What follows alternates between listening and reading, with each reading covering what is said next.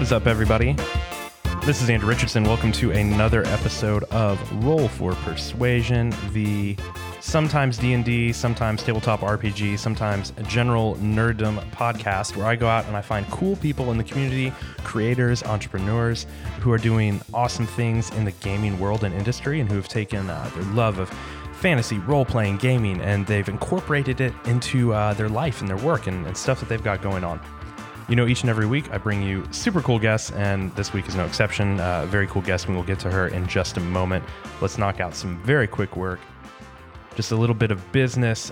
This show is brought to you by a few different sponsors. The first one we'll talk about today is AwesomeDice.com. They have all sorts of cool dice. I know many of you are like me, and you are playing in D&D games, you're playing in different tabletop games, which means you need a lot of dice. Or maybe you don't need a lot of dice, you just love a lot of dice, and you need a good excuse to buy more dice. Well, AwesomeDice.com is a great place to go and exercise that excuse. I have quite a few different sets of dice from them. They are an awesome company.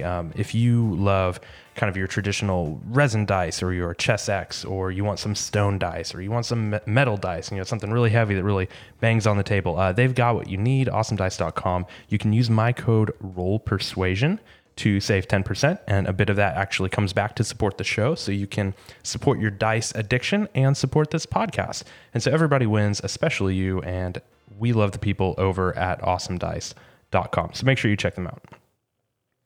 And of course, make sure that you are subscribed to the show on your podcast app of choice, whatever that may be. We appreciate the subscription. That way you do not miss a single episode of Roll for Persuasion. We come to you every single week just with these cool creators and cool conversations. So make sure you hit that star, hit that subscribe so that you do not miss an episode.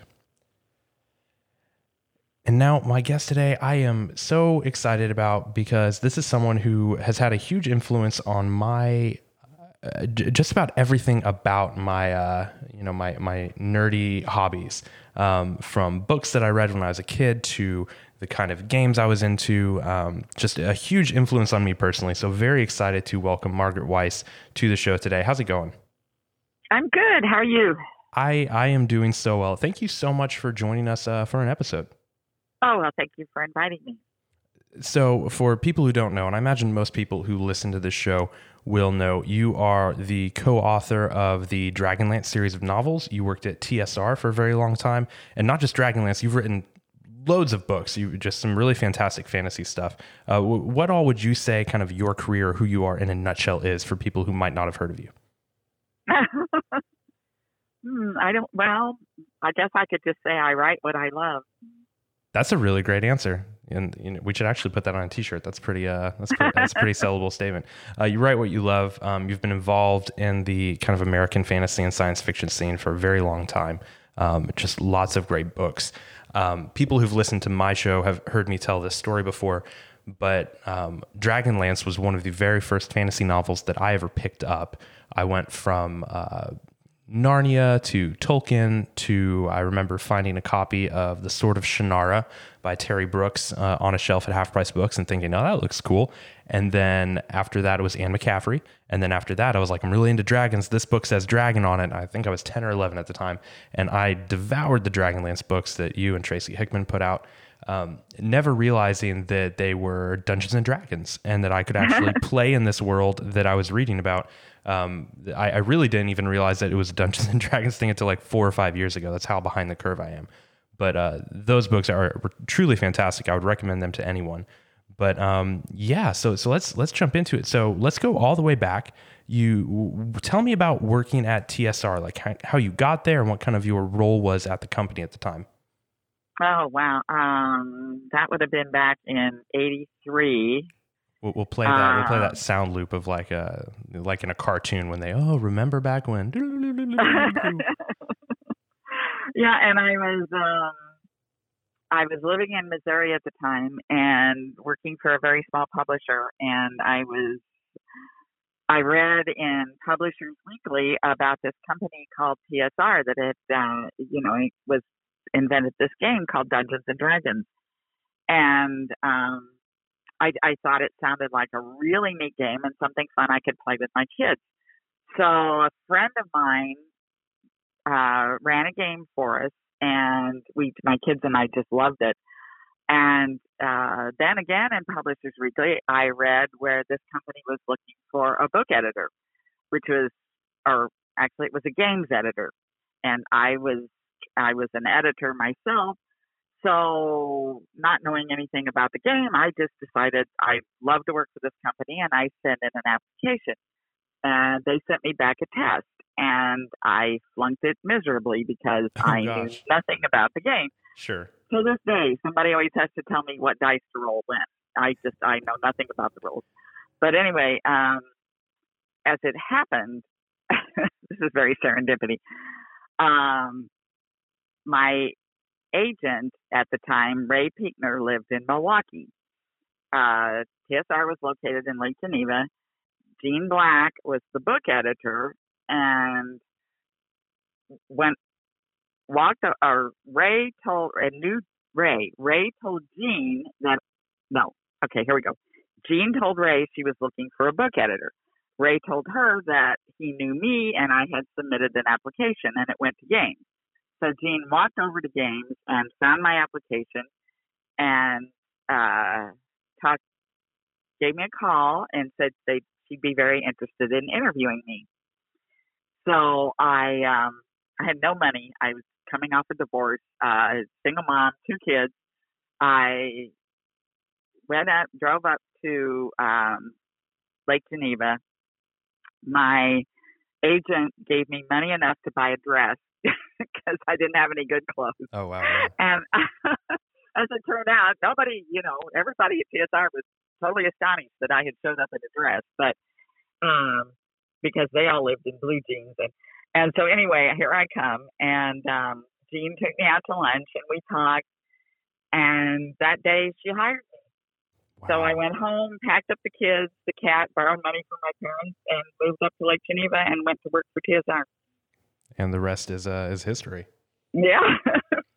So you go to TSR, and at the time, and I'm trying to remember my D&D history, but I guess at the time is when they were really starting to lean into published novels, right? That were kind of set in the system world. That was one reason they had hired me, because they had made such a success with Rose Estes' Endless Quest novels had been a huge success for the company. And Gene wanted to expand into novels, regular novels for adults. So that was why they hired me. I was going to be the developer and editor on that project. And the first novels that she wanted to produce were related to a game product that Tracy Hickman had brought to the company called Dragonlance.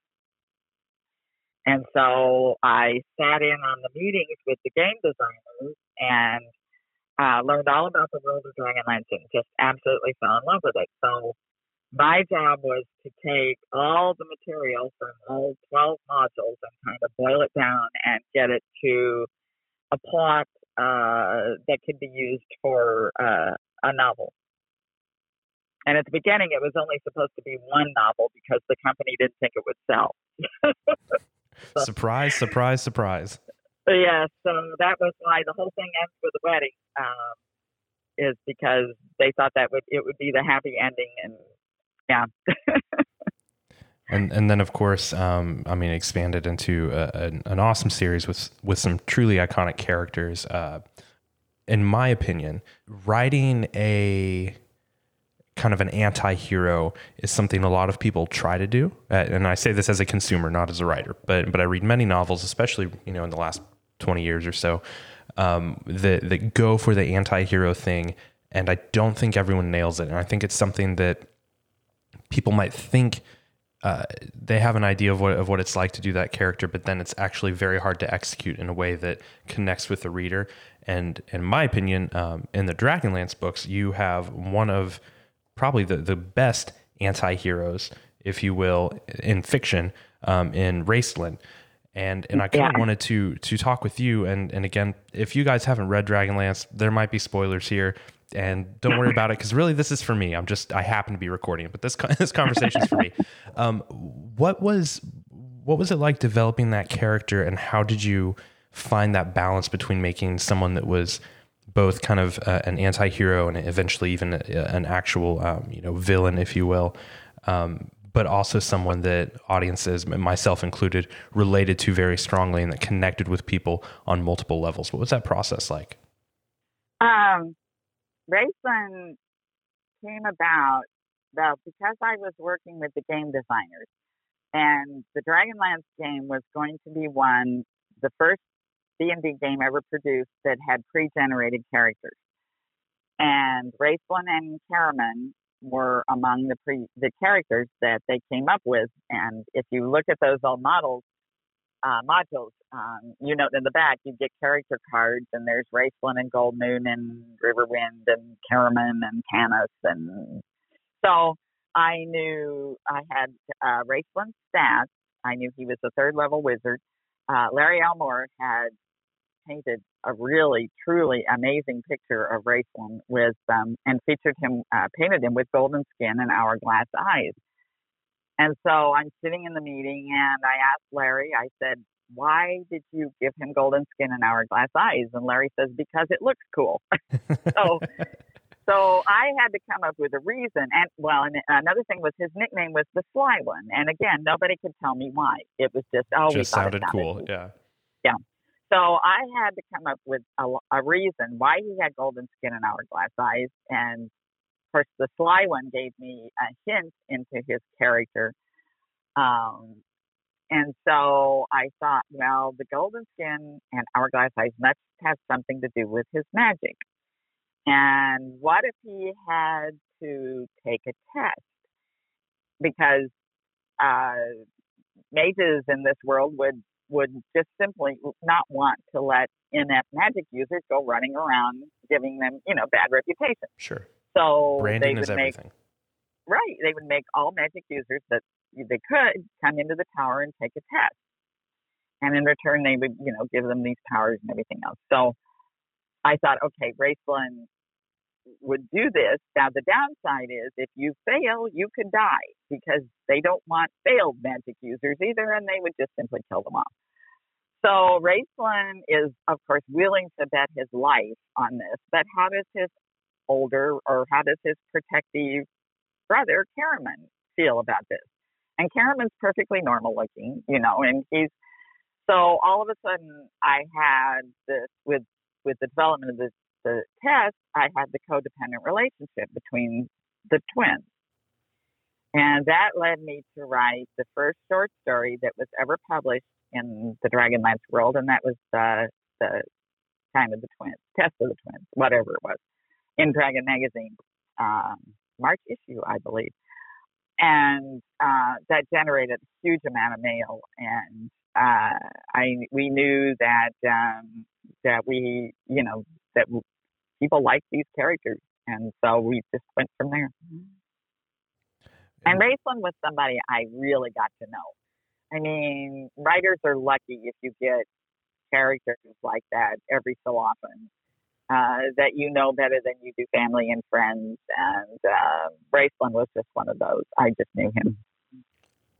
And I think that definitely comes out in the writing when you read the books and the character and the dialogue and all of it. I'm assuming it's not typical in the writing world to come up with a character as a result of somebody handing you a picture and saying, "This is cool, just write about this."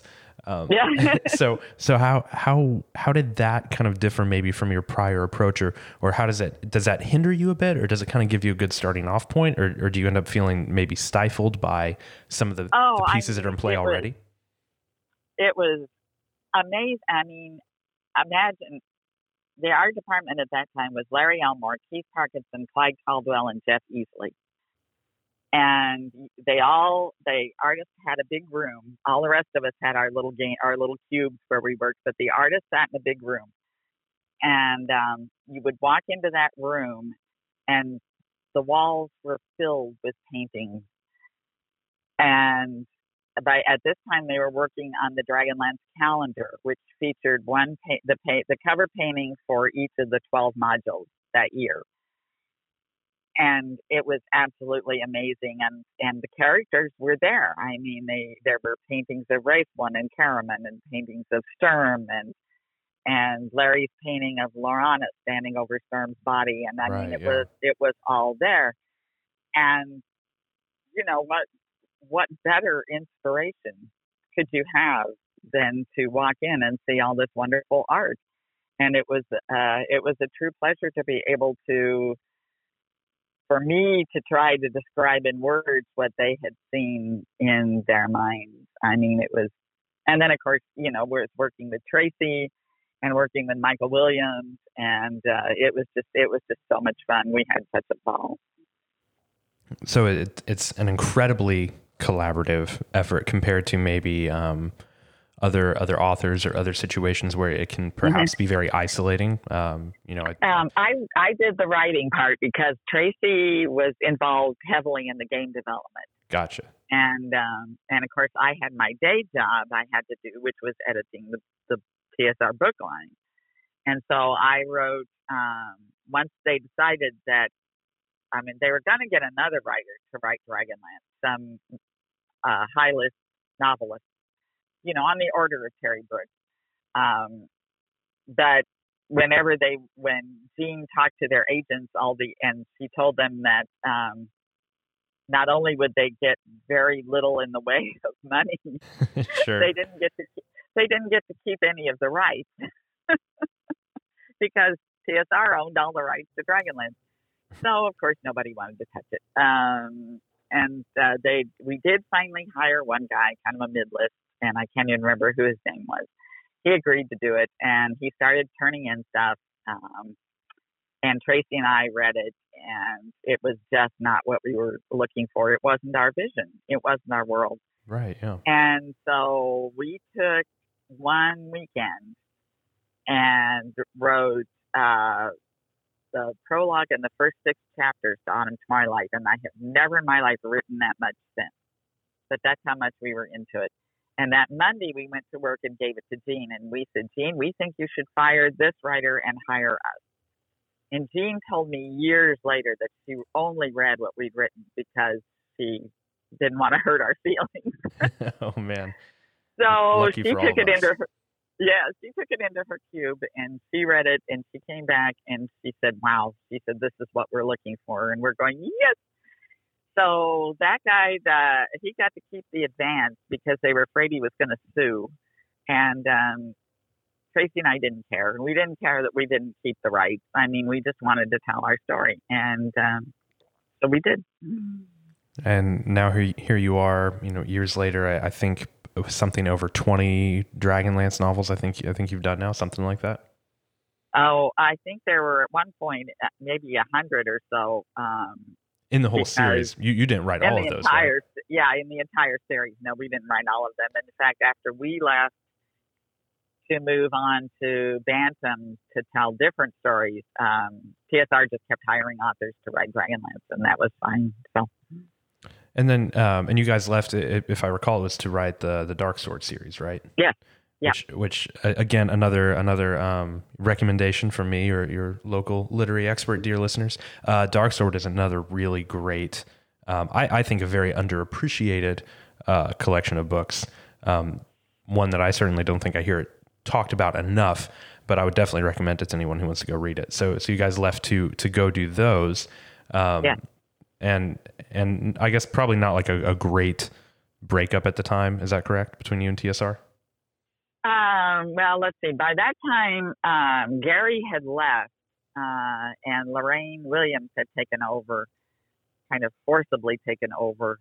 And that was another reason that I was looking to get out, because I didn't like what was going on at the company.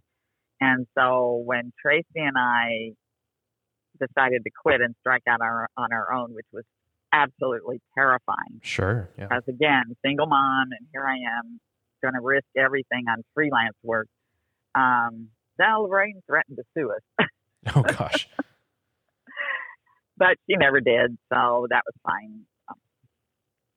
And then eventually, you guys actually come back and write Dragons of Summer Flame. Yeah. Yeah, and then continue to do even more novels.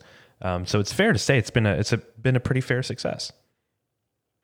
Yeah, we've had fun.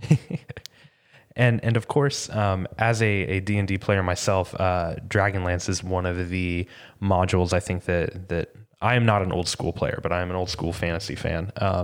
And so it's one of those modules that a lot of old school players talk about a lot, hoping it would come back in some form or fashion. It's kind of up there. It's Dragonlance, Dark Sun, Spelljammer, that kind of stuff tend to be the ones that people talk about. But Dragonlance especially, I think many people are wondering, will we ever get to officially play in that world again? Is that anything? And if you can't talk about it, that's cool too. But do you have any hope on your end that might be something that Wizards might bring back at some point? Nope. I don't know. They don't talk to me. Yeah. Well, we'll all keep our fingers crossed then.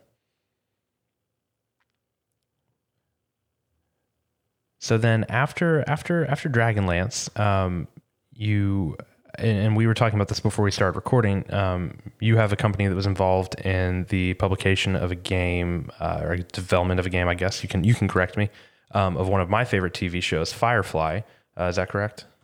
Yes. Yeah, we did the Firefly RPG. That was a lot of fun to work on. So were you, how did that come about? Were you a Firefly fan? Oh yeah, I was a huge fan.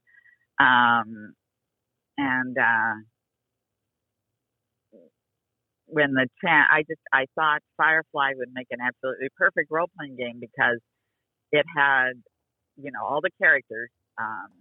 Because when you're doing a role-playing game, you want a show that, say, unlike Buffy, the Vampire Slayer, which has one major character and maybe a couple of minor characters, which leads to role players who have to play other parts and they don't get to be Buffy. And Firefly, you've got a lot of characters that are all very cool, and you can kind of suit whatever your personality is. I'm playing at a Firefly game. I play one every year at GaryCon, and I always play Jane because I like to kill stuff.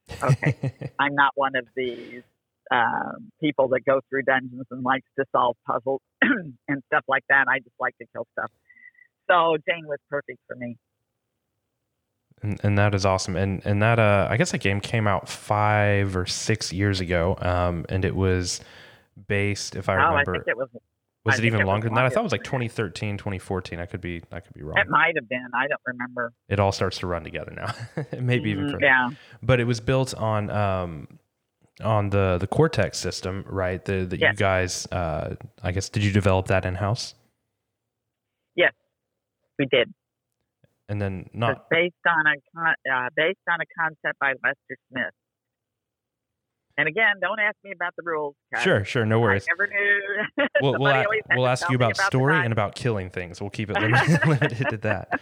But it's been kind of cool because I think lots of times, especially in all the Kickstarters and whatnot we have going on now, there are a lot of games that are developed that are just kind of then placed on top of other systems. So I think it's cool that you guys got to do it on your kind of variant of the Cortex system at that time. So it's cool that it was kind of paired with what I thought was a system that fit very well to the theme and the story. It did. Yeah.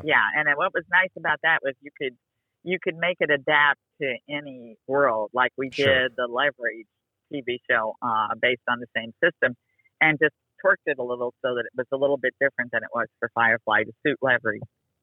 Yeah, and I think it was also used in a Smallville game, if I recall, which talking about Dark Sword earlier, I feel like the Smallville game is actually also fairly underappreciated. It's a really fun game. If anyone ever gets a chance to play that particular game, it's really fun, and it's all built on that system.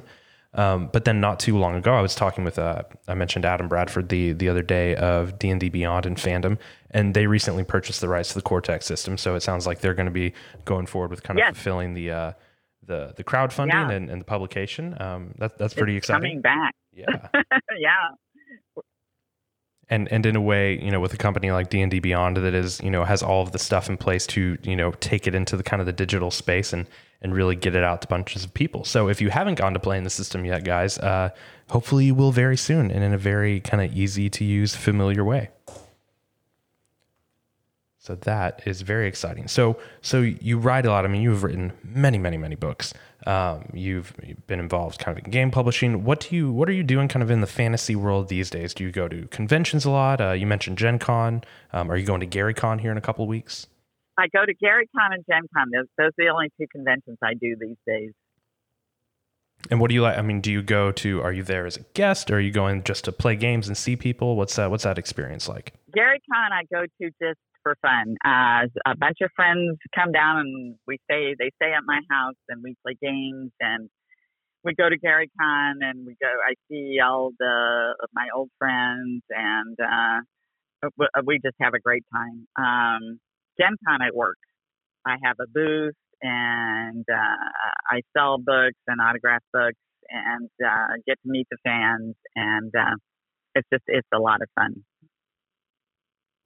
Well, hopefully we'll run into each other. I will be at Gen Con this year. I will not be at Gary Con because they rudely scheduled it on my daughter's second birthday.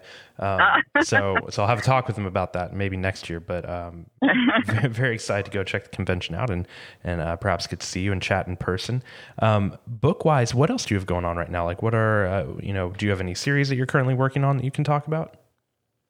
No.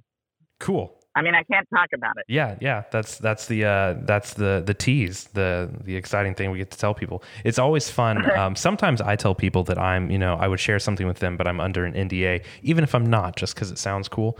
But it's even better when you actually have a cool project that you can talk about. So whatever that might be, guys, make sure that you're keeping an eye out for that. And yeah, so any other just kind of stuff you have going on? Anything you want to share with listeners? No, I really. It's all on lockdown. That's cool. I just, I write. I got 4 dogs to support, and that's pretty much it. And we're going to actually talk about those dogs. We're going to talk about Margaret's dogs and some of the cool things that she does with them in our Zone of Truth segment that's coming up here after the show. But before we get there, I want to quickly say a word for another one of our sponsors, Talon and Claw. You guys know them. You guys love them, as do I. They make awesome handmade wooden dice accessories for your D&D games. If you want a dice vault, a DM screen, a cool place to store your mini, they're coming out with some really awesome leather rolling trays, just some cool stuff. Make sure you check them out. talonandclaw.etsy.com. You can use the code ROLLPERSUASION to save 10% there, and that of course supports the show as well. But we love their work. We give them out to friends and guests, and I have a really sweet dice vault myself, and I just love Anthony over there and the stuff that he is doing. So make sure you check them out. talonandclaw.etsy.com. And of course, with their support, we're able to have our awesome guests on the show. So Margaret, where can people follow you on social media and kind of keep up with you and check out what's going on? I have a Facebook page, Margaret Weiss, and then I have a Twitter account that is, I think it's Weismarg, WEISMARG, something like that. Pretty safe to bet we can Google and find it. So if you have a spelling issue, you can just Google Margaret's name, and you can definitely find her on there. And I appreciate, as a fan, you are very interactive on Twitter, and so it's always fun when you're able to connect in one way or another with somebody who has had such a big impact on things that you enjoy. So thank you from me for that.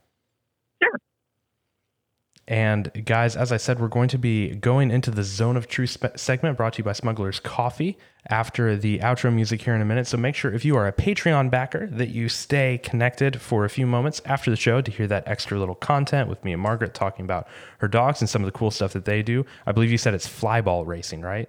Flyball. Okay, so right. I know nothing about this, so you're going to get to hear her explain everything to someone who has no idea. But I love dogs, so I'm very excited. So if you support the show on Patreon, thank you very much. That's patreon.com/rollforpersuasion. You can help out the show, get access to cool secret bonus content like our Zone of Truth segment, and yeah, it's very exciting to have you all support and get to share these cool conversations with you every week. So make sure you guys are staying tuned in. We've got some very cool guests coming up very soon. Patreon backers, hang on tight. In just a minute, we'll get into that segment. But Margaret, thank you so much for joining me for this episode and for chatting about some of my favorite stuff, Dragonlance. Thank you. It was a lot of fun. And we will, of course, keep our eyes out for, whatever the secret projects are coming out. It's always exciting to see new stuff from some of your favorite creators. So we will keep our eyes on your website and your social media for all that stuff. Until next time, Until next time, guys, you can follow the show at Roll Persuasion on Twitter and Instagram. You can email me, andrew@rollforpersuasion.com. I love getting messages there and chatting with you guys. Patreon.com/rollforpersuasion if you want to support the show and check out our cool sponsors. But as always, guys, I appreciate hearing from you. I appreciate knowing that you are tuning in and enjoying these conversations that we are having. And until next time, guys, enjoy your games.